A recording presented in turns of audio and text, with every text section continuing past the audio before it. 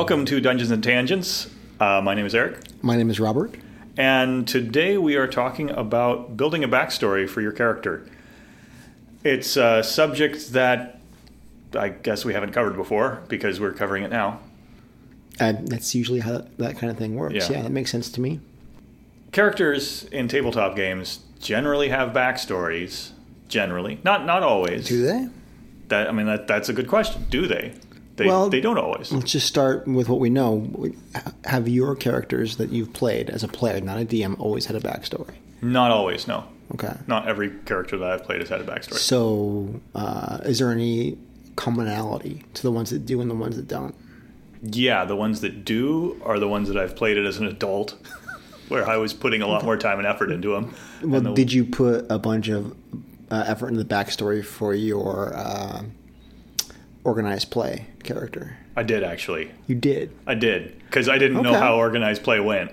I don't think a lot of people do that, to be honest. No. Actually, the people that I talked to at organized play, they would have some surprisingly in-depth characters. They'd at least have some sort of quirky something to their characters. Like, one guy was a cleric, and he didn't know what god he was a cleric to. So he carried around pendants for every god.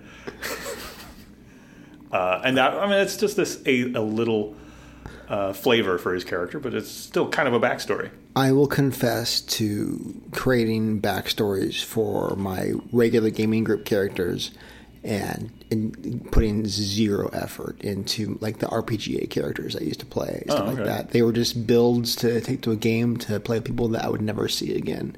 That's fair. Which is probably a terrible way to approach that, right? I don't know. But also a lot of time building out like an RPGA character I was doing the last minute with a builder on the way to a con, still half asleep. So less time to prep, I suppose. You don't have to build a backstory. It's not a necessity of playing a game of D&D. It helps with making the narration parts, the narrative parts of the game more flavorful, I suppose. Like, you get to add your own flavor if you have a backstory to the game. Yes, and that's something that I've struggled with when I first started playing. I had this idea in my head that I couldn't craft the world. That was the DM.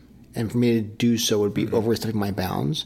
So I had to, get everything approved by a DM for my character's backstory. I couldn't take liberties, things like that, And it wasn't until I started to run a game that I realized I want players to do that because if nothing else, it's taking some workload off of my plate, right? Oh, yeah. There's nothing wrong with making your own backstory. Yeah, well, there are things that you probably shouldn't put in your backstory. I can't think of any right. Elminster is my uncle, and there's a prophecy that the world will end unless I save it. In which case, you're crafting or controlling narrative. Yeah, that's true. The DM. And I have, when I played some of the open play games, there were people who did add things to their backstories that were kind of like, I am the Messiah type things. And those were often the players that seemed like they weren't quite understanding the nature of both open play and kind of cooperative D&D. Was it the same player who did backflips everywhere? Yes. Okay, there you go. When I think about backstories, I think of something my wife Lynn told me, because she was in drama once upon a time, and she said that the drama teacher she worked with told them, for any character you play in a play, you're going to read the whole script and you're going to understand what the script is, but go home and figure out, how did that person get to this point? If you know Glengarry Glen Ross, it's a great play and a great movie. Jack Lemmon's character, he's an old salesperson. Well, how did he get to this point? Now, the play doesn't give any backstory to him, but you know that Jack Lemmon, he filled in the blanks. Right. And he probably had something, if it wasn't just a concept in his head of how that character was going to function within the context of the play or the movie, he may have actually written up, he got married, he got divorced, he got married again, he got divorced. kind of tired of life, and he's beat up, and this is like the last straw for him. What choices has he made previously? Yeah. Which of those choices haunt him to this day? I've taken that kind of piece of advice from Lynn, and every time I think of a D&D character, I'm thinking about that. How did this character get to this point in time? And usually this point in time is sitting in a bar with a bunch of people. Feels like there's a preset set of paths that D&D characters most often traverse to get to that tavern, sitting with a bunch of other adventurers who are most likely strangers. I've seen some really creative character backstories where it goes outside of those. You don't have to create it all at once, or maybe you do. You don't have to reveal it all at once. I just finished watching a show. I'm not going to say the name in case anybody hasn't seen it, and I don't want to spoil it, because what I'm going to say would be very kind of spoil some of the things. With the character, have I watched it? No, but okay. I can tell you when we're done. And it was phenomenal. And there's a main character who you don't know a whole lot about their history, but you know a whole lot about like their past 5 years. And it's obvious that, and this is somebody who by definition is creating, a false identity. It's part of the narrative. But it's really easy to kind of trace back, how they would have gotten here, right? And as you peel away at some of the layers, you realize that it's a very easy trajectory. Like it's an obvious, I should say, not easy, an obvious trajectory of how they would have gotten there. And every kind of layer that gets peeled away, you realize that obvious trajectory is completely wrong. How they got to where they were was not how you would have expected.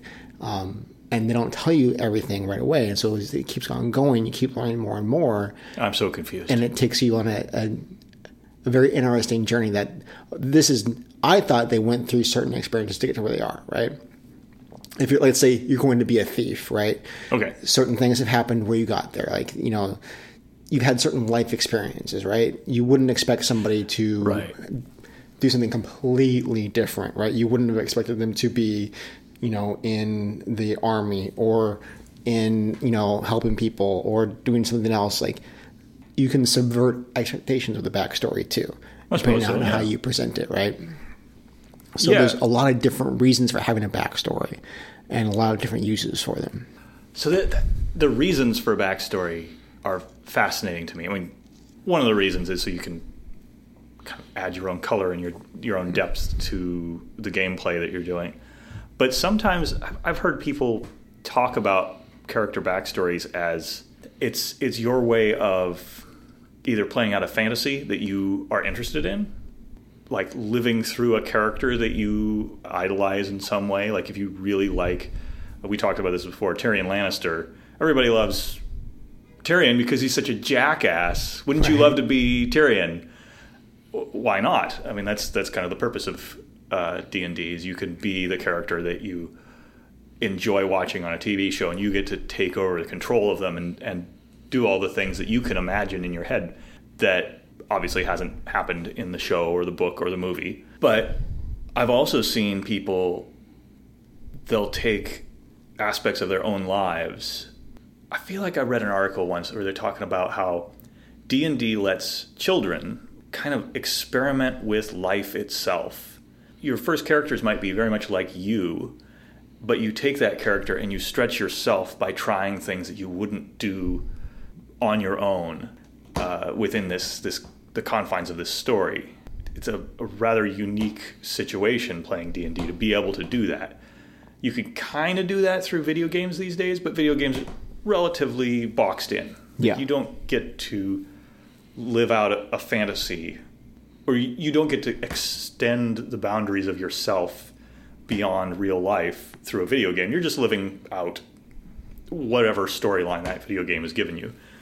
I started realizing that a lot of the characters that I write up are often either a mashup of my own life, or, well, they're a mashup of my life and characters that I find interesting in books.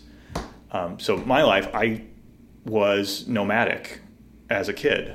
Like, my dad was in construction, so we moved around a lot. Almost every character that I write is nomadic.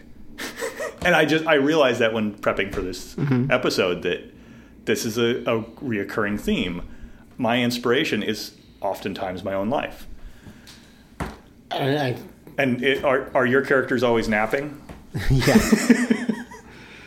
I think that's natural. And I think that's something that you can't really get away from without consciously trying to get away from it. And by consciously trying to get away from it, you could even do it more. Yeah. I think that people, for the most part, do one of two things. They try and play an amplified version of themselves, or they play a character that represents what they always wanted to be or wanted to do, but didn't necessarily weren't like that. Like, so if you're quiet, you play somebody who might be really brash, right? Or if you're really loud, you might play somebody who's more quiet and shy. Or if you're super athletic, you might play a wizard, or you might play a fighter. Like, it's either like a super overemphasized version of yourself, or it's something that maybe you always wanted to but didn't think you could, or you're just curious about what would it be like if I was something different. I often play fighters. I am not a fighter type. Like, that's just not me. And you see that, I think, when you have somebody who really is there to play a role-playing game. If you've got somebody who's just to play a board game, they're just going to pick a mechanic at that point. Right, and that's the other thing. I think the type of game you're going to play really dictates whether or not you even need a backstory. Absolutely.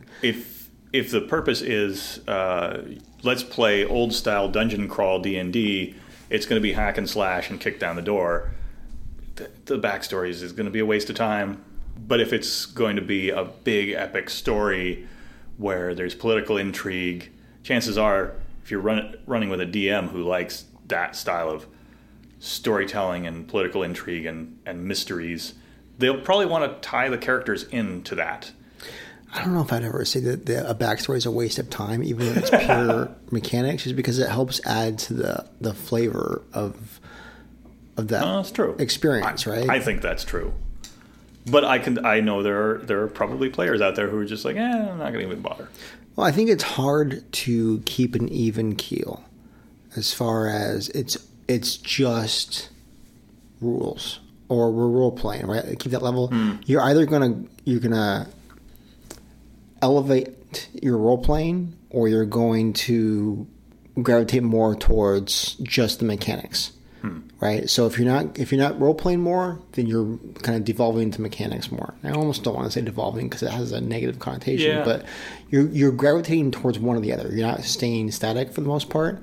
So if you don't implement a backstory or do something to help you kind of move upward towards that role playing, you're still saying upward because role playing apparently is better than mechanical gameplay. It's better than just fucking math, right?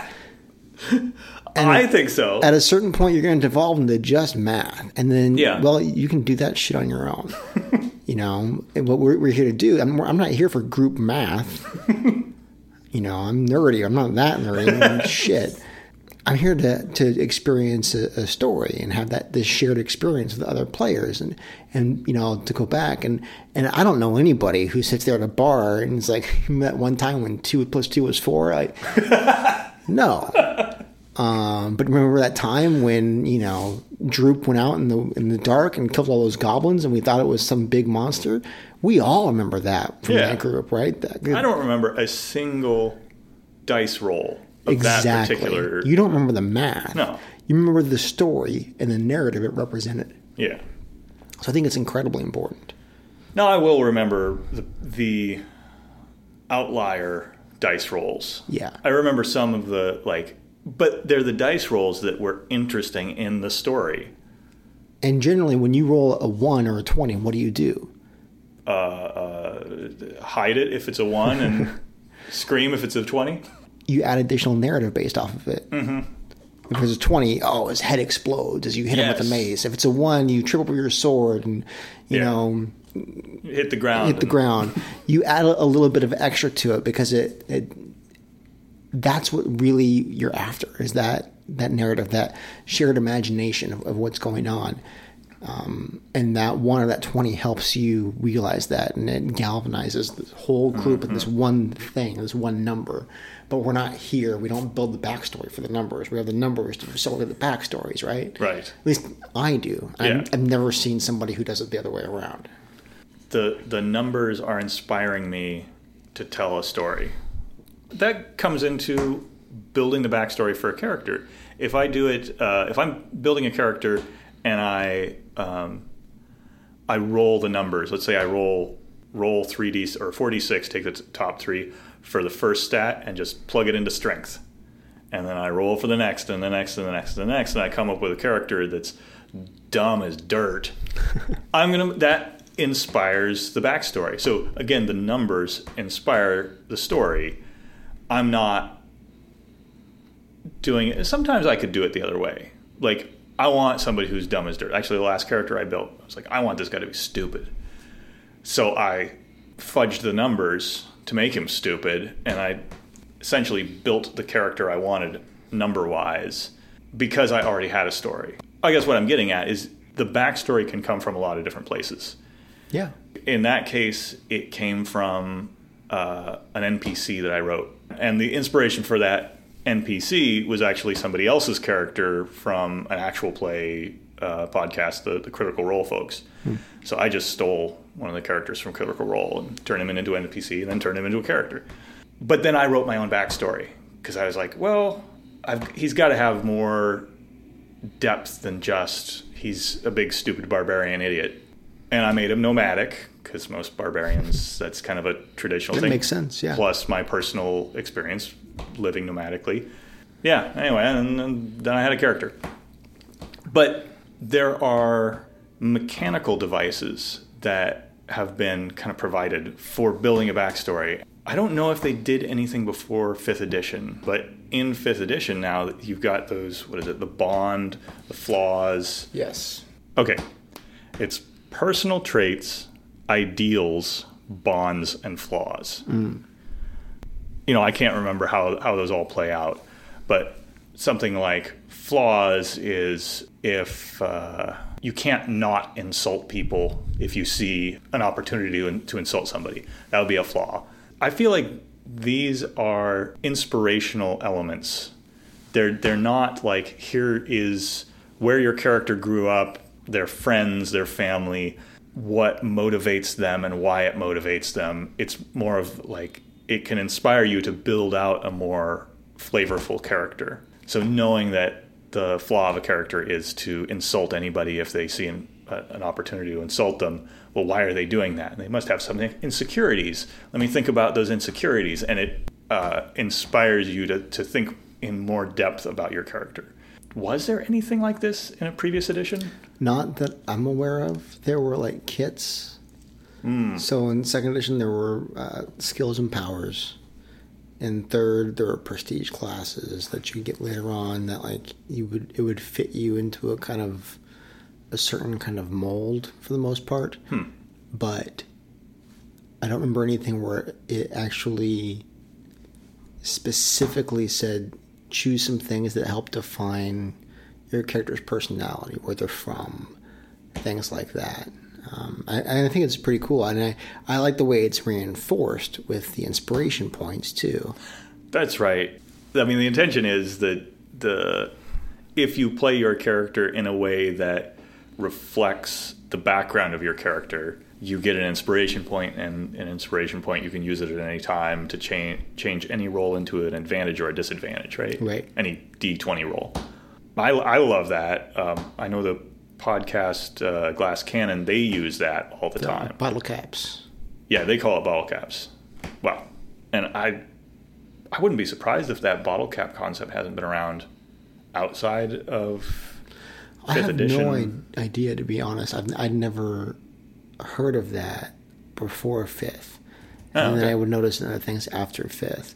Now, I'm sure there's some house rules that had something like that, but I don't remember it being part of the actual base mechanic right, from the PHB before 5th edition.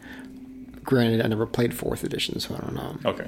No, I didn't either. But 4th edition, from what I've heard of 4th edition, it doesn't sound like an edition that was particularly reinforcing role play and storytelling. I've heard both. Oh, really? Ways, but to be fair, one of those point of views is wrong, one of them's right. So I never found it to be something that really inspired role playing. I felt like it kind of almost took the power to role play the character out of your hands and try to do it for you in a very limited fashion.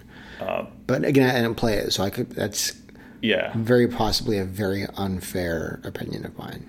You must have read some manuals. Well, I've got the books. I read the books and wasn't playing D&D at the time. I played a lot during 3rd and started again during 5th. But nothing in the books inspired me to play, to be honest. And I listened to Acquisitions Incorporated, stuff like that. They started in 4th. They started in 4th, and I liked the stories, but I would feel mechanics sometimes come through the podcast and feel like I felt like the edges showed a lot, the rough edges on that, where the flavor text for the attacks and all that, where I'm like, okay, well, you're just doing the same thing over and over and over again. And I'm not sure why that bothered me so much in 4th and not in 3rd and in 5th, because let's be honest, we're doing the same thing over and over and over again in 3rd and 5th. I can only hit you with a longsword so many different ways. Right.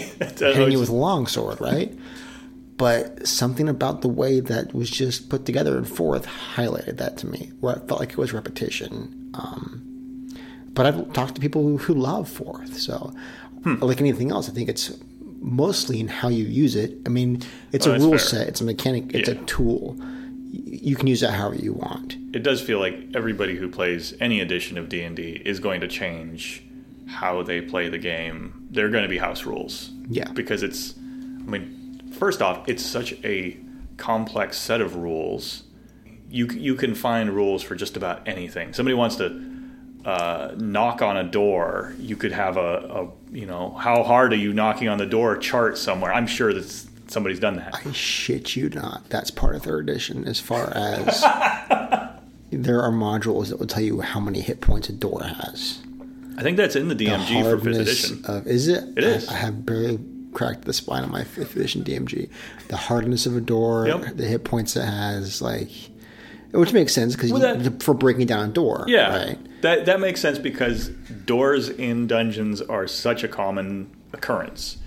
Now, the hardness of pottery and how many hit points a piece of pottery has, probably not something you need a chart for. Until you find yourself without a weapon and all you have is some pottery and you start throwing it at people. Now it's important, right? Yeah. And I'm sure somewhere out there's a giant book that has every object that would be in a medieval setting with all the hit points and the ACs and everything. I'm going to look for that book. It's probably on DriveThruRPG. They have a lot of very cool collection PDFs, 100 things you would find in a tavern or something like that, which is a very cool kind of role-playing tool for a DM who needs to populate a tavern or just have a list on hand if something goes sideways, you're not thinking about it, and all of a sudden you're breaking into a tavern or in a bar fight. Breaking one of those lists is pretty cool, but that doesn't have a whole lot to do with mechanical devices for backstories or backstories at all. True. So the other tool that I know of for backstories is that the backstory cards. Yeah. I'm sure there are dozens, if not hundreds, of backstory tools out there. I have no doubt there are a bunch of random tables that you roll on and they give you a bunch of backstory stuff. Yeah. I would be surprised if there isn't. So I heard somebody recently say that D&D is like an apprenticeship for being a writer or an actor. It gives you the tools that you need to write stories and to act. So I'm sure that there's a lot of crossover when it comes to acting tools and writing tools. Do you remember who said that? Not off the top of my head. Do you? Was it an actor or a writer? It was a writer. It was in that 30 years of adventuring. Yeah. Do you remember who it was? No, but it feels to me the kind of thing where... It might have been Stephen Colbert. You see it that way. because that was your destination, to become an actor or writer. That's true. Becoming an actor or writer could be a good intro to playing Dungeons and Dragons. That is also true. What's your goal? What is it that you're trying to get out of it, right? Like, for me, I'm more than happy playing Dungeons and Dragons. I could see myself taking some acting classes so I can get comfortable enough to do voices and stuff like that, because I'm not that comfortable. But for me, what do you want to use things for? I want to use them to be better at playing Dungeons and Dragons. So my perspective would be that, that's part of my path to being a better player.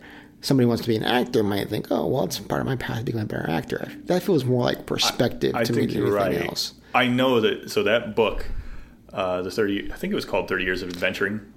I do not remember at all. You bought it for your ex-DM, right? Yeah. And I just got it like last week. Got a used copy. And I flipped through it and I was like, I don't like this book at all. But then obviously I got a good tidbit out of it. And it's full of interviews with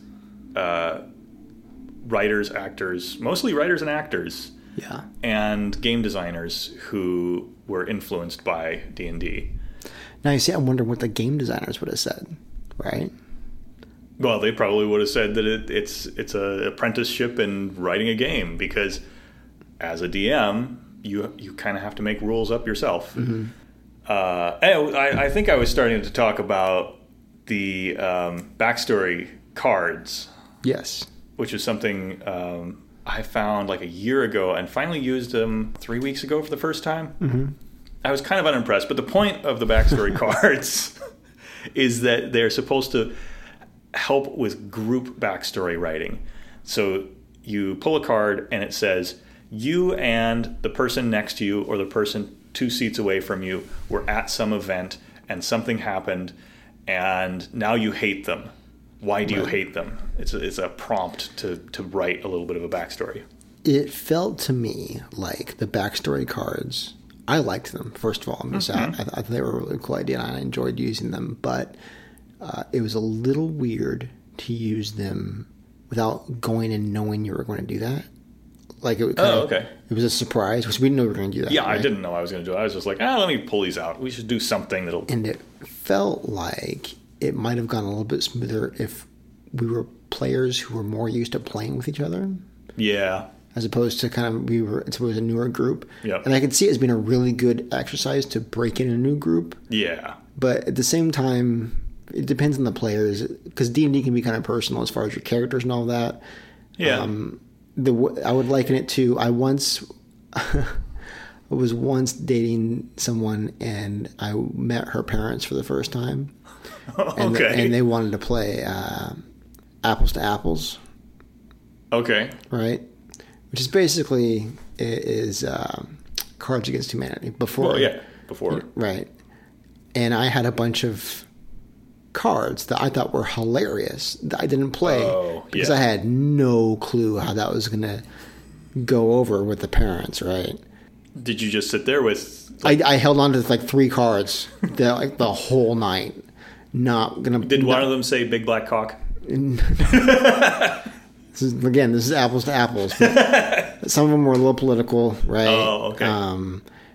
And I just held on to those cards, and I did it for dear life. Didn't blame.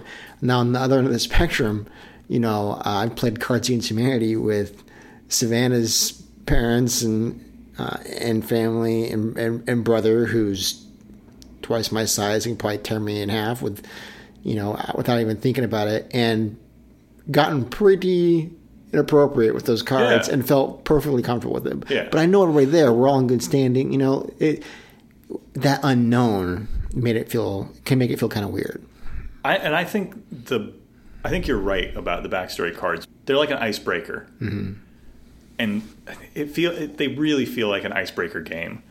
When we did it, it was in our fourth or fifth session, and it felt weird, like stopping in the middle of the game to say, "Hey, let's build some backstory now." It felt a little like shoehorning something into what we were doing. It could have been a dedicated session, probably a little bit closer toward the beginning.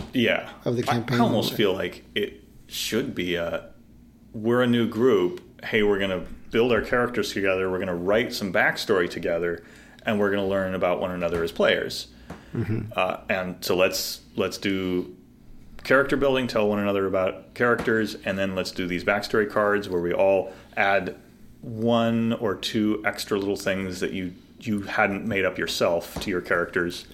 The way they were structured, it was almost impossible to use, though, without having some common knowledge, because it was like you had to be able to reference certain things that were canon in the world, because it would say this organization's after you. Well, if I don't know any other organizations, right, that's a rough kind of concept to come up with, because I don't have anything to work with. This kind of gets into how Fate Core works. I've been interested in Fate Core, and it's another game system, and they have a whole session or a whole section of the book that's dedicated to world building and character building. So you don't just build a character and their backstory, and you don't do any of these alone. You do them all as a group. So you get together and you say, what's the world going to be like? What kind of organizations are there? What kind of conflicts are there? What are we going to solve together? It's a weird approach to tabletop role playing, at least for somebody who's played a lot of D&D. It feels weird to get together and say, what's our conflict going to be? Right. When more often than not, the DM comes and is snickering behind the DM screen saying, I know what the conflict is, you guys don't.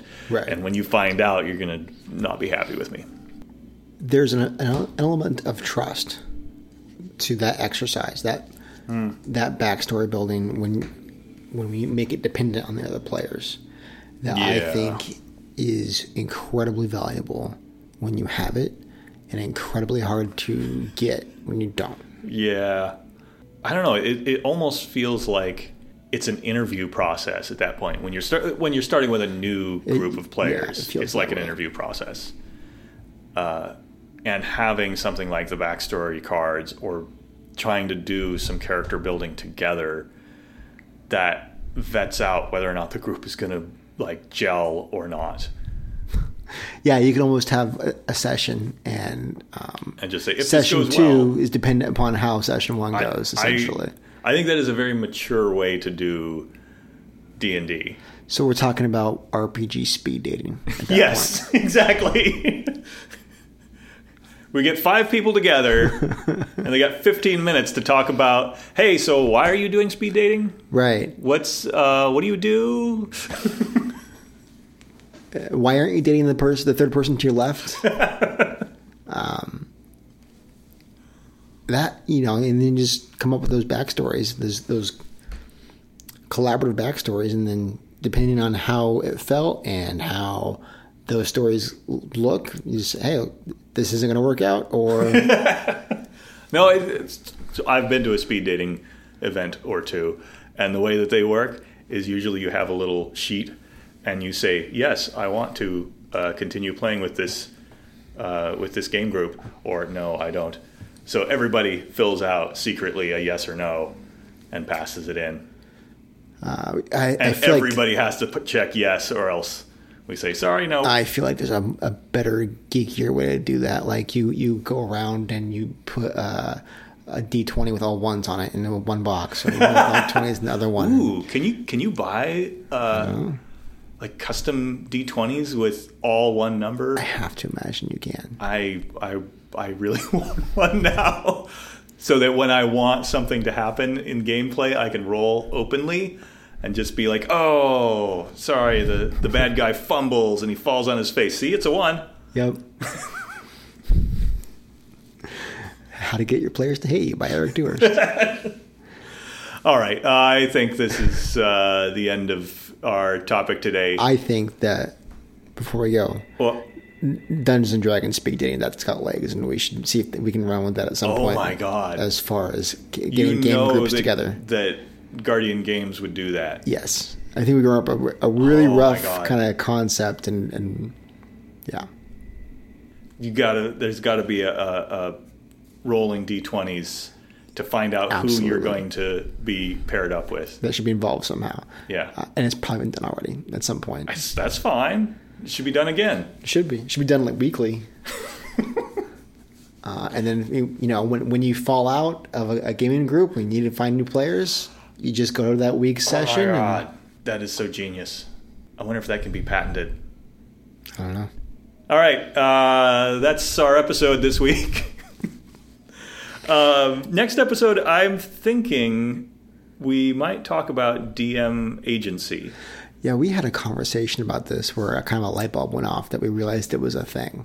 Like, so Matt Colville has talked often about the fact that you should not take agency away from your players. That is, their ability to have control of their character.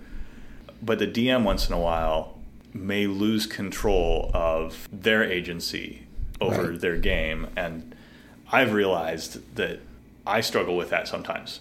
So anyway, it was a good topic, and we talked a bunch about it just off microphone, and we should do so on microphone. if there's something else you'd like to hear us talk about, as always, you can reach out to us on Twitter or on our website at dungeonsandtangents.net. And Twitter, we are at dungeon_tangent. Mm-hmm. And if you like us, please rate us on iTunes. That is probably the most helpful way to get our podcast well known out there. I think that's all for this episode. I believe so. Thanks for joining us. All right.